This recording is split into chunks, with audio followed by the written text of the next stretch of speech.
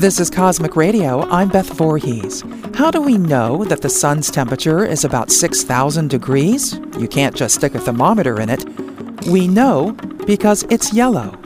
In fact, every time you notice the color of a star, you have taken the temperature of that distant, massive ball of gas.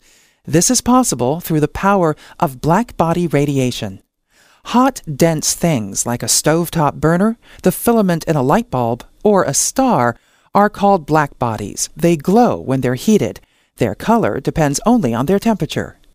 Every black body emits light with an easily identified pattern called a black body curve.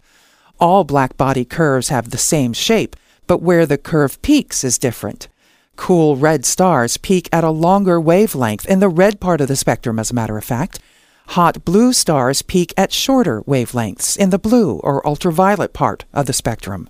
Really, really hot objects, like exploding stars, may have black body curves which peak in very high-frequency X-rays, indicating temperatures of 1 million degrees or more.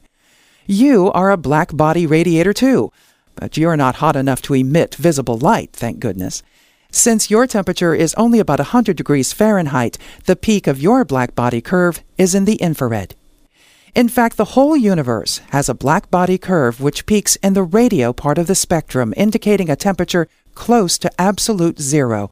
That's 454 degrees below 0 Fahrenheit. This black body radiation comes from the dawn of our observable universe, the Big Bang itself. Since then, the universe has expanded and cooled. The discovery of this black body radiation changed our view of the universe forever.